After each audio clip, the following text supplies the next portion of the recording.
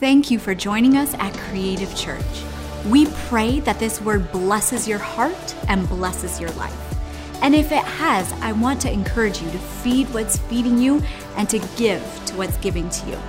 The easiest way to do this is to visit creativechurch.com/give.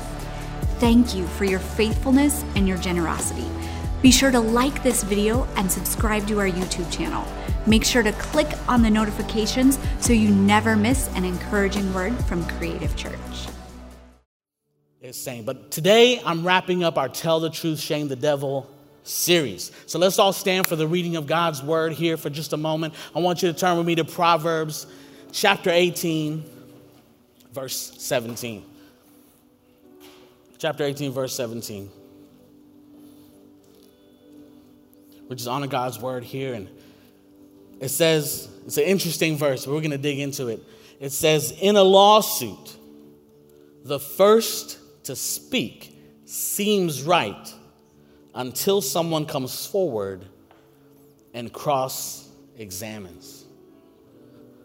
Today's part of the series, today's message is called Cross-Examined.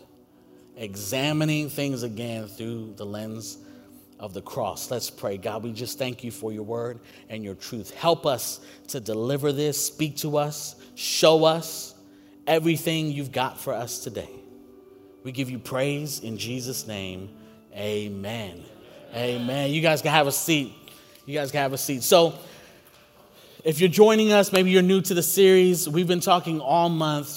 Pastor Jonathan is just bringing it, just some knowledge and some truth. And we've been talking all month about it. But that's what these blocks are. I'm just going to kind of recap a little bit about these blocks. This tower here is the way the world is building life. This is the way, without God, this is how we build life a lot of times. And over here is the way God's word teaches us to build our life. And so we kind of break it down. It's a little bit different. And so down here, they build with their foundation. The world builds with the foundation of compassion, which doesn't sound bad. It seems right. It seems right. We should have compassion. But that's not the foundation that we build on. We build our foundation on God's truth. That's first and foremost. So compassion seems right, but truth is what we have to live on. I'll never forget, I was talking to my small group a couple weeks ago, and I shared this story. You know, I came into the office one day, and I'm hanging out, and a coworker came and said, "Hey, Andrew, have you lost some weight? You're looking a little slim." And I'm like, I don't think so. I haven't checked the scale lately, but maybe, maybe it's my skinny jeans. I don't know. But, after that, I kind of held my head up a little higher, put my chest out. I'm like, yeah, I'm doing good with this. I'm doing all right. And then a couple days later, another person came and said, "Hey, you're looking pretty slim." I think I had just got a fresh haircut that day, and it looks like aerodynamic. And then I was like, "Oh, you're the second person that said that to me this week. Maybe it's true." I'm like, "Yeah, I feel good after this. This is awesome." I'm like, "Stand this way." I'm like, "Hey, what's up? Stand this way. You can't see me. I'm looking good." And I'm like, man, this is great. And what was really cool about it is that I knew that my annual physical was coming up, right, with the doctor. And I'm like, oh, I remember last year the doctor told me about the weight I need to lose. He's going to be so impressed with me. He's going to be so impressed. I'm going to blow him away. It's going to be awesome. So I get ready for this doctor's appointment, and I go down there, and I'm like, this is good. It's time to get on the scale. It's time to show him. He's got the chart out, and he's looking at, what I weighed last time. He's going to be so impressed. I get on that scale. I'm like, this is it. This is the moment of truth. He's like, all right, good to see. All right. Looks like since last time you've gained 15 pounds. I'm like, no, this jacket is kind of heavy. You know when you feel like that's the reason why? And something's wrong with this scale. And although it was very nice that people said that, made me feel good, it's very compassionate of them, it wasn't the truth. Right? It seemed right. And I even started feeling that, well, everybody has been saying this. It must be true. And it's very nice of them. And I felt good about it, but it wasn't true. And I didn't realize it wasn't true until we examined it. I was at a physical exam and realized, no, that's not true. That's actually the opposite of what's actually going on. And now that I know what's actually going on, now the doctor can say, hey, Andrew, the truth is you need to lay off the donuts. That's the truth. And I'm like offended, like, oh yeah, you need a toupee. I didn't say that. Right, but you react sometimes when someone tells you the truth because the truth sometimes is hard. You know? I like donuts, so I don't, but that's the difference. So just because people say it, and even though that people are nice about it, right? People are compassionate. People want to make you feel good. It may not be the actual truth. It may not be the truth. And that's kind of what we're talking about here. It's not that you go around and be mean to people, but sometimes you have to tell the truth. That's why then you build it on imperfect love, and it's disguised as love. You build that on top of this just because you want to love everyone and make everyone feel good. We were taught as children, if you don't have anything nice to say, don't say anything at all, right? And that's nice to teach manners to kids, but when you really care about someone, you're really trying to help someone, that's actually not always helpful. Sometimes the thing to say is not nice, but it's the truth, right? The thing to actually say, stand up and say, is actually not always nice, and you can't be this person that just shies away from it because, it's not nice, I don't want to offend them. The truth is sometimes offensive, and the truth is sometimes hurtful. Truth hurts, right? And they can decide to ignore the truth, like some people do when the doctors tell them not to eat donuts. But that's on them. At that point, you at least told them the truth, right? And so Ephesians 4:15 says we want to be speaking the truth in love. So it's not that there's not love. It's that it's love based on truth, though, right? Speak the truth in love so that we may grow up in all things to him who is the head, which is Christ. Right, over here we're building, the truth is that that's wrong. The truth is there's right and wrong. The truth is the Bible lays it out. The truth is God's word.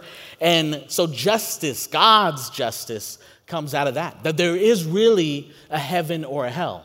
There is really, that's really justice. There is really judgment that happens.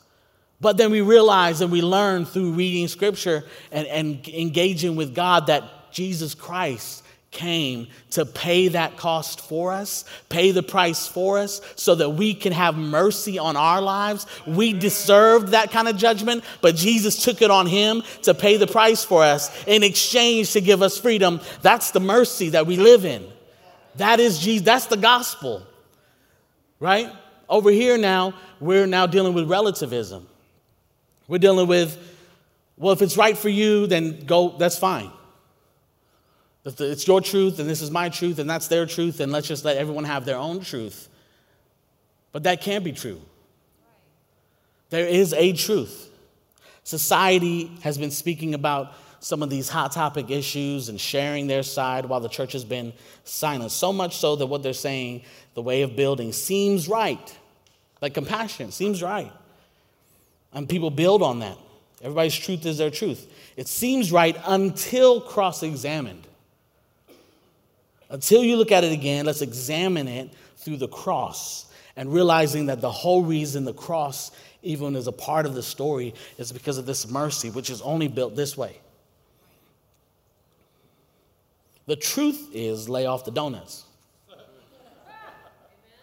Whether you want to or not, that's actually the truth. The truth is found here.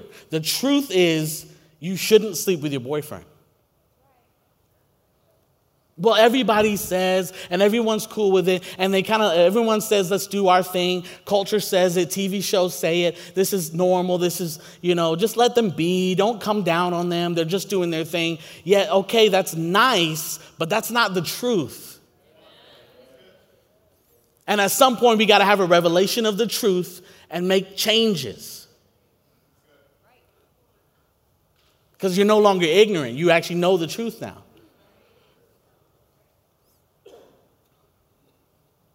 The truth is you shouldn't mistreat your wife.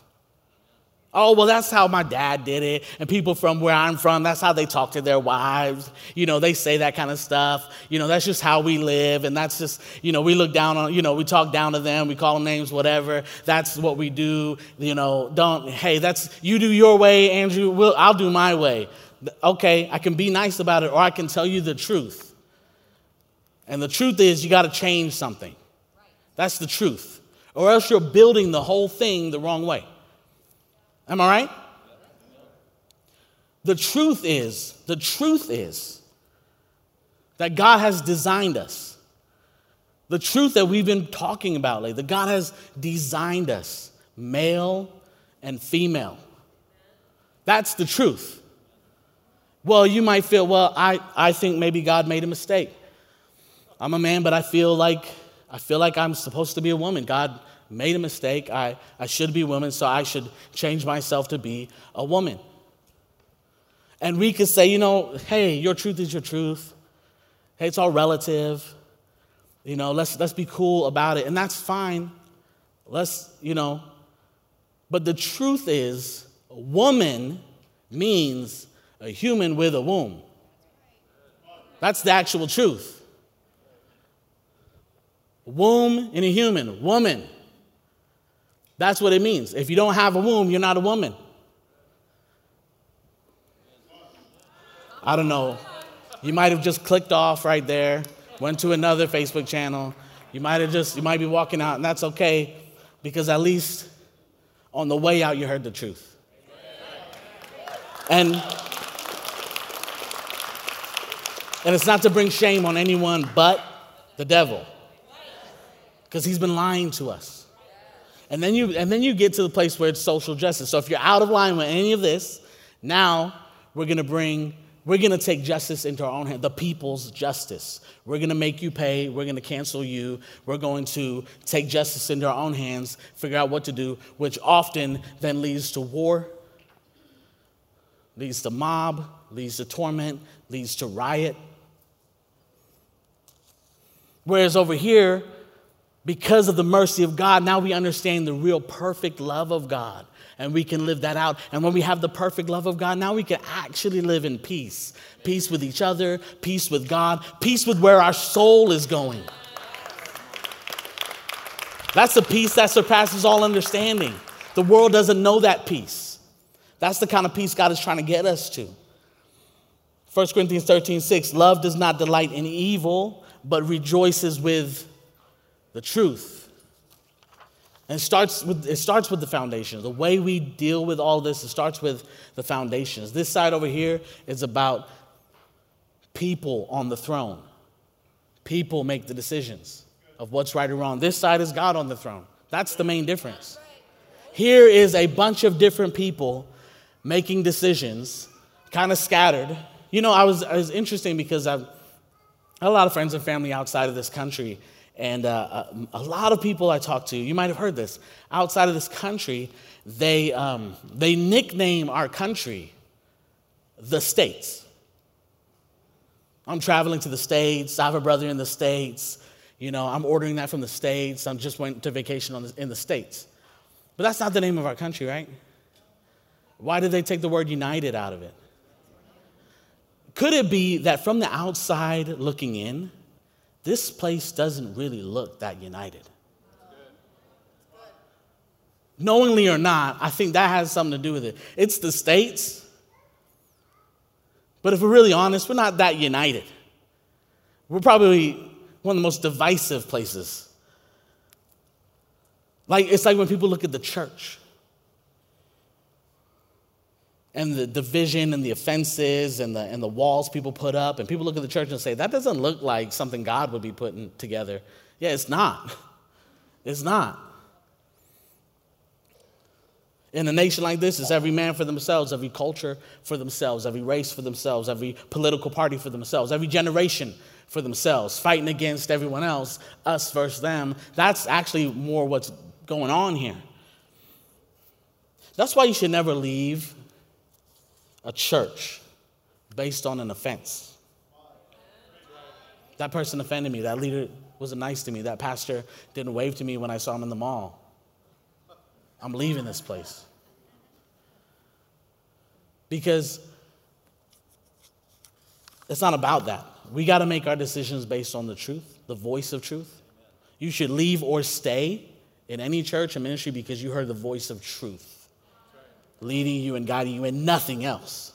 Not your feelings, not your hurt feelings, not somebody's mistake even, because it's not based on a person who are all humans and make mistakes. It's based on God. This is everyone scattered. It looks like we're together, but we're not, like a sandbox. Like you look at sand in a sandbox, it looks like one thing, but it only takes you a moment to grab a hold of it to realize it's not. A million little pieces of grain that are close, but not together. That are next to each other, but not united. They can't move together. But we are the church that's united in Christ, united in truth, and we move together. Christ holds all things together. We pray together. We preach together. We make movements together. We go buy ranches together. That's unity, right? That is the unity that God has envisioned for the church. That's the rock that we're built on, not the sand. It reminds me of Matthew 7:24-27. You're taking notes. Jot this one down. Therefore, anyone who hears these words of mine and puts them into practice is like a wise man who built his house on the rock. The rain came down, the streams rose, the winds blew and beat against the house, yet it did not fall because it had its foundation on the rock. But everyone who hears these words of mine and does not put them into practice, they hear what the Bible says about all of these topics. They've read it, they've seen it, they've heard sermons on it, and have still decided, I do not want to live that way. They've seen the scripture about what it says about all of these pop culture hot topic buttons. There is a definition of what it is here. There is a definition of marriage here. There is a definition of how you treat your family here. There is a definition of how you treat the church here. There is a definition of honor in here. There is a definition of righteousness in here. Anyone who takes this and does not put this into practice is like a foolish man who builds his house on the sand.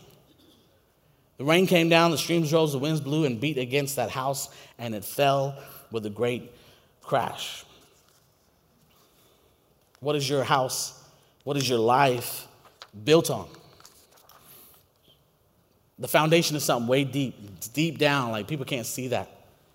1 Samuel 16:7 says, do not consider his appearance or his height, for I have rejected him. The Lord does not look at the things people look at.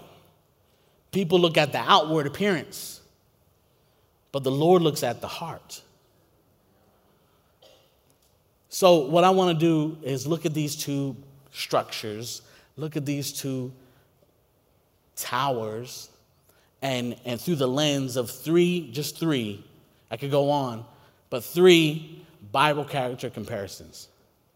Because this is all I got. This is my tool here today. All right? So we're going to look in here and find out how this plays out. The first one is in 1 Samuel. The prophet was talking about Saul, the king, compared to David, the future king.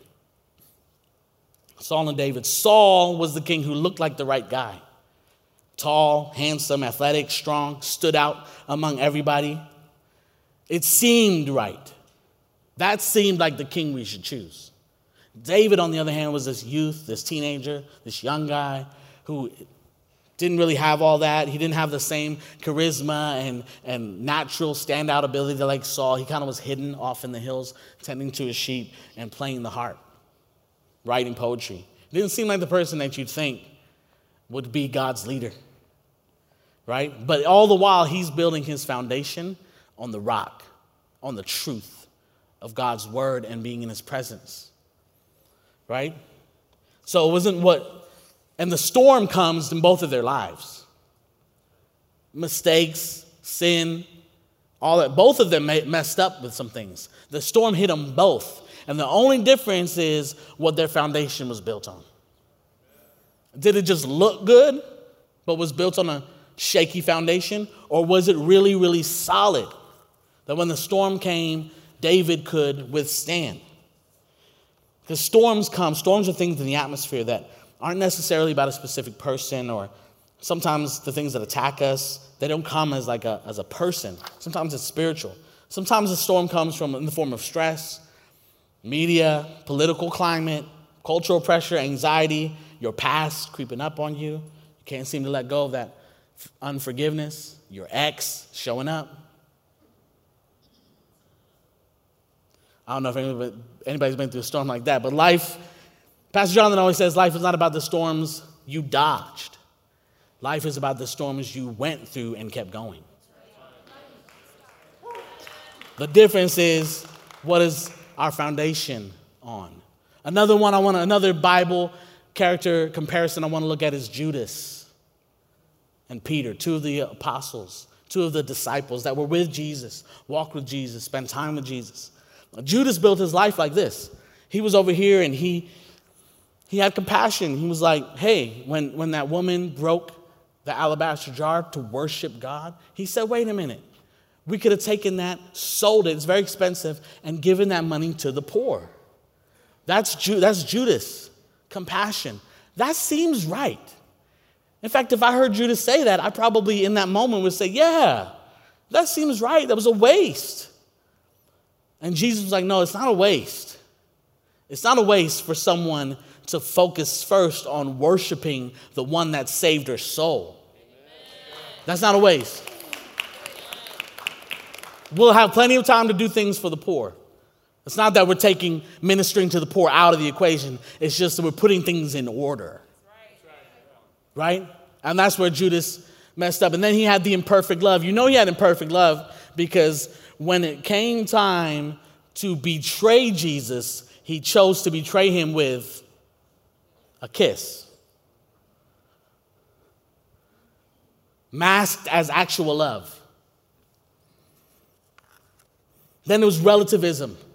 Judas was an Iscariot. Iscariots were a group of fanatic Jews who wanted to revolt against Rome at the time. It's a political party that were trying to create an uprising against Rome.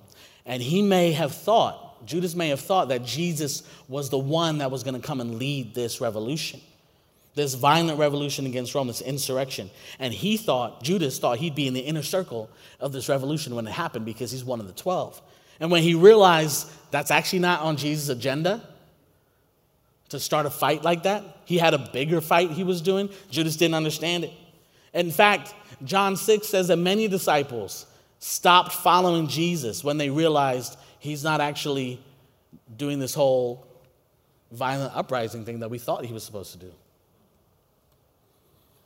And the betrayal of Judas might have been Judas's final attempt to entice and instigate Jesus into starting this war. I don't think he intended to get Jesus actually crucified. He thought that moment, that arrest, that trial would lead Jesus to finally bring in the cavalry and let's do this thing, let's overthrow Rome. So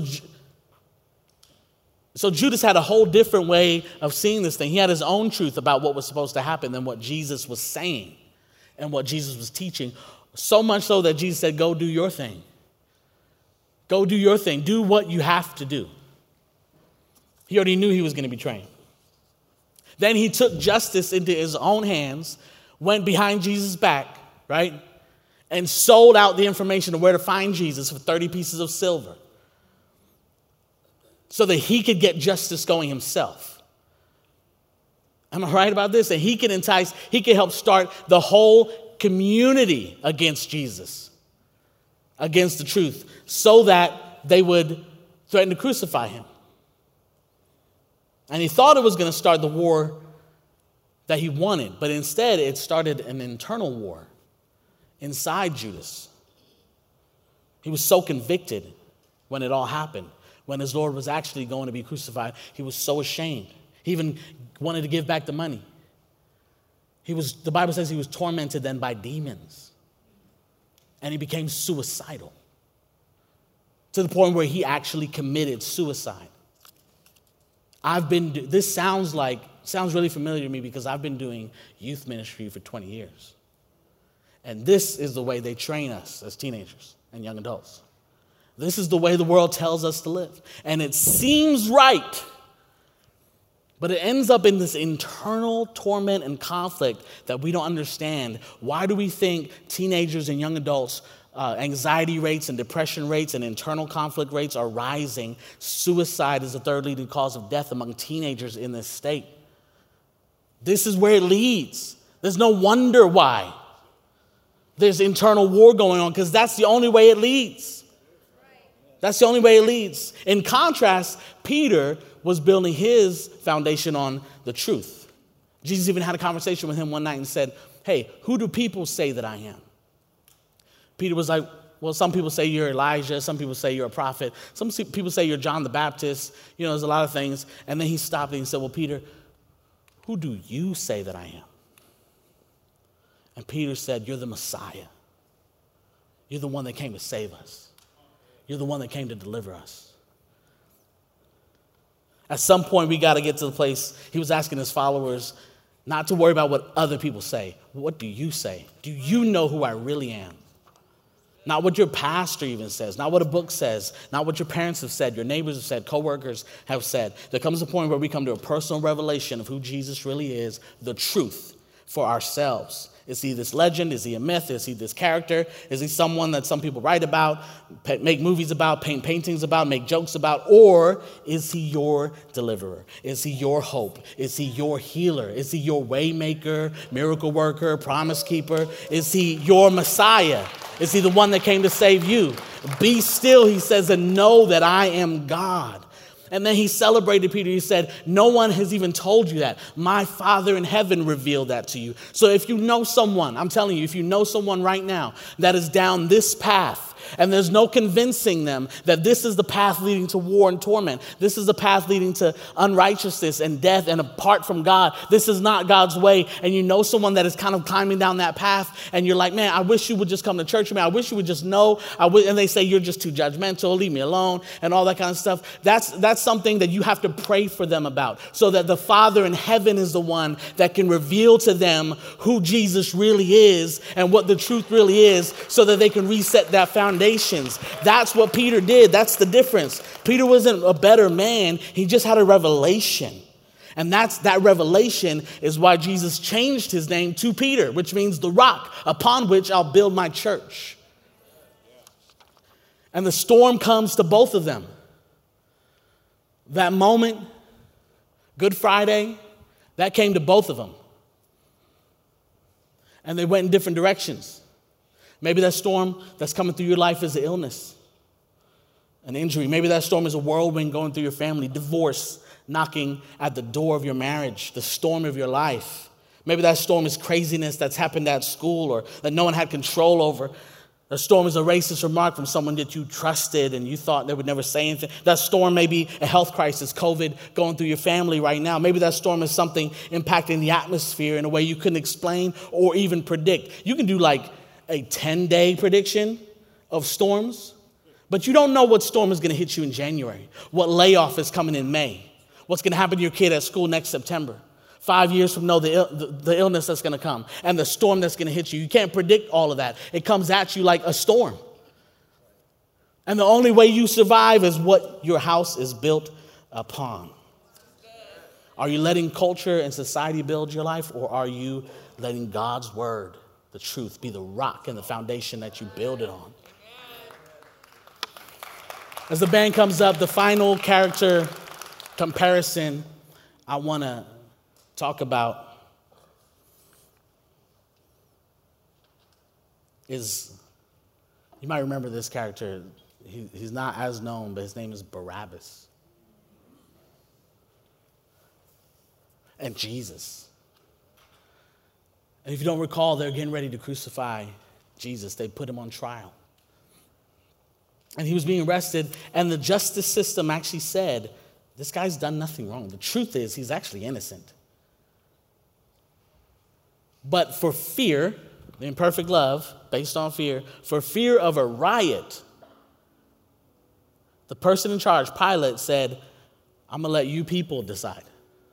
It's not going to be based on truth anymore. It's going to be based on what you guys want. And they said, we'll release one of these prisoners, Jesus or Barabbas. And they said Barabbas was a murderer. Barabbas was a violent person. And the people shouted to free Barabbas instead of Jesus. And they said, what should we do with Jesus then? They said, crucify him. The people, the Jews, Jesus' own people.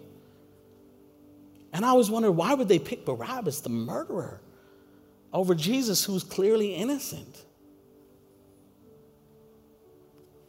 Actually, Barabbas was the second part of his name. The first part of his name was Jesus.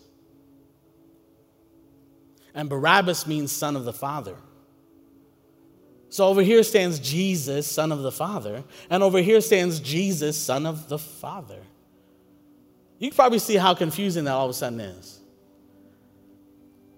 They're picking which Jesus they want. Is it the Jesus that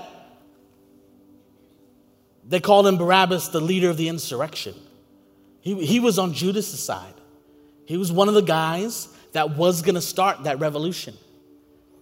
He was one of the guys that was going to do the violent uprising. That's the murders he had committed. It was to try to revolt against Rome. So it wasn't that he was this brutal, evil guy, the bad guy that's going to roam around the neighborhood and the Jews were going to be scared of him. They weren't scared of him. Barabbas was their champion. That Jesus was the Jesus they wanted. That was the Jesus they wanted. The one that would start a war. Which Jesus do you want? Which Jesus does this world want? The one that will help us take matters in our own hands and deal with things the way we want to deal with it and leave this whole thing behind us? Or the one that stands up to fulfill the truth and the promises and the prophecies in this Bible? The real Jesus, the Messiah, the Prince of Peace, who's laying down his life so that you don't have to go to war. That's how much he loves you.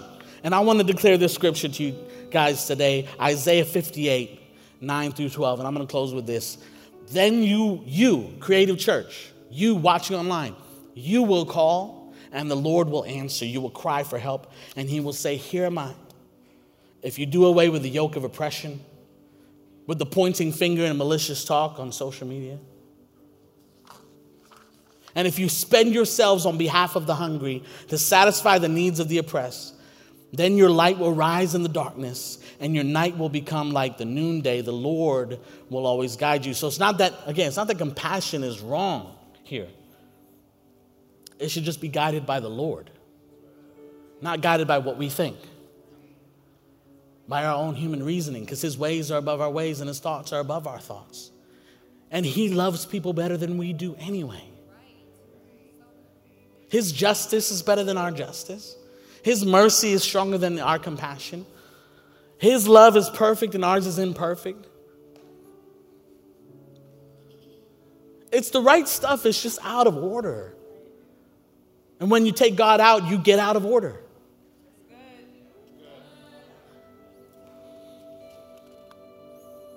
Let God be God and every man a liar. It continues to say, he will satisfy your needs in a sun-scorched land. He will strengthen your frame so storms don't knock you down. You'll be like a well-watered garden, like a spring whose waters never fail. Your people will rebuild the ancient ruins and will raise up the age-old foundations.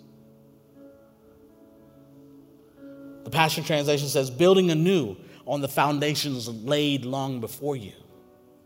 You'll be called repairer of the broken walls, restorer of the streets with dwellings. There is a people rising up who are saying, no, I know where the world is going, but it's time to go back to the old, ancient foundations of truth.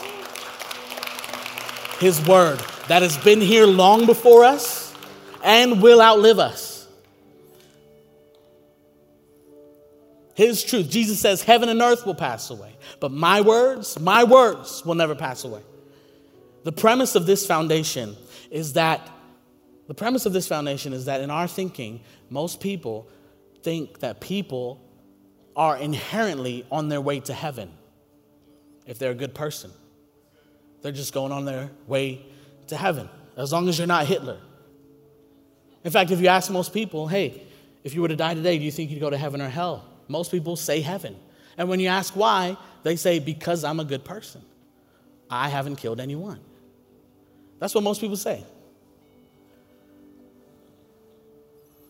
But that's not how the Bible says you get to heaven. For none are actually good enough. All have sinned and fallen short of the glory of God, fallen short of heaven.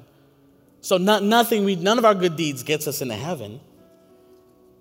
That's the problem. The problem is this foundation is built on the premise that we're all going to heaven. And then when we preach the Bible to people, people think we're damning them to hell, so we're the enemy. The church is the enemy. But you've got it confused, my friend. You're mistaken. This is built on the premise that we're actually all on our way to hell.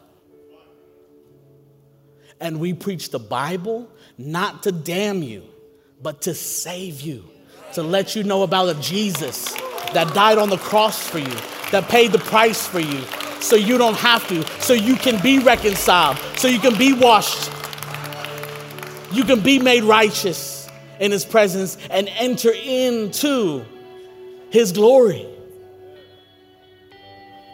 That's the difference. Jesus said, I am the way. I am the truth.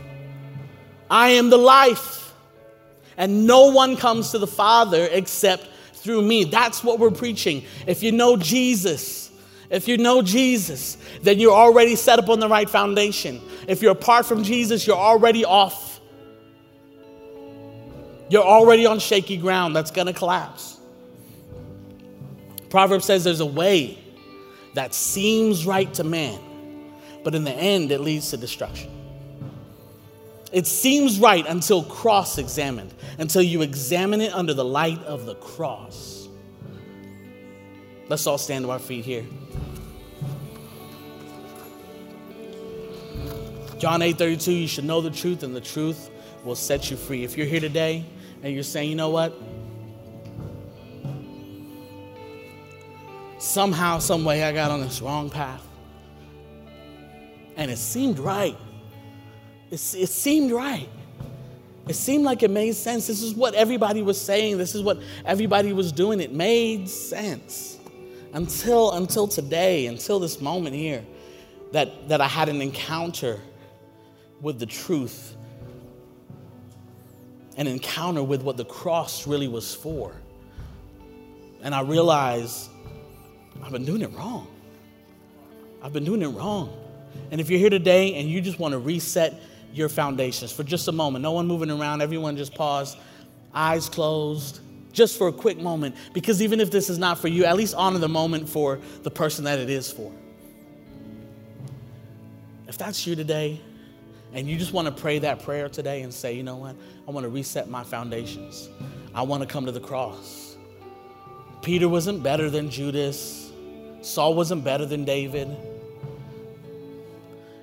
The only difference is that they had an encounter with the cross. They had an encounter with the truth. And they had a revelation of who Jesus really is. And it changed their life. And they realize I can't build this thing by myself. I need him. If you're here and you say, I've not been building with Jesus, I need him and I want him to be my foundation. I want to set things right. I don't want you to leave today without getting right with Jesus. If that's you, no one looking around, I don't want to embarrass you. I just want to pray for you. I just want our team to pray for you. If that's you, I just want you to lift up your hand where you are. If you want to pray, give your life to Jesus today. I see some hands over here. Raise your hand up high. I want to pray for you. Hallelujah. Hallelujah. The most important decision I ever made was to reset that foundation and give my life to Jesus. So we're going to get ready to pray. Riley's going to come up here and lead us in that prayer today. And I believe that if you confess with your mouth and believe in your heart that Jesus died and rose again, that you will be saved. Come on, Riley, let's pray this. Amen. I'm going to ask for everybody here in the room just to lift up one hand with me. And let's all pray this together. Say, Dear Jesus, Thank you for dying on the cross and rising again for my sins. Thank you for doing that for me. Cleanse me. Forgive me for everything I've done wrong against you and everything I've done wrong against my brothers and sisters. Make me new today. I declare that after today, my life will never, ever be the same. Amen.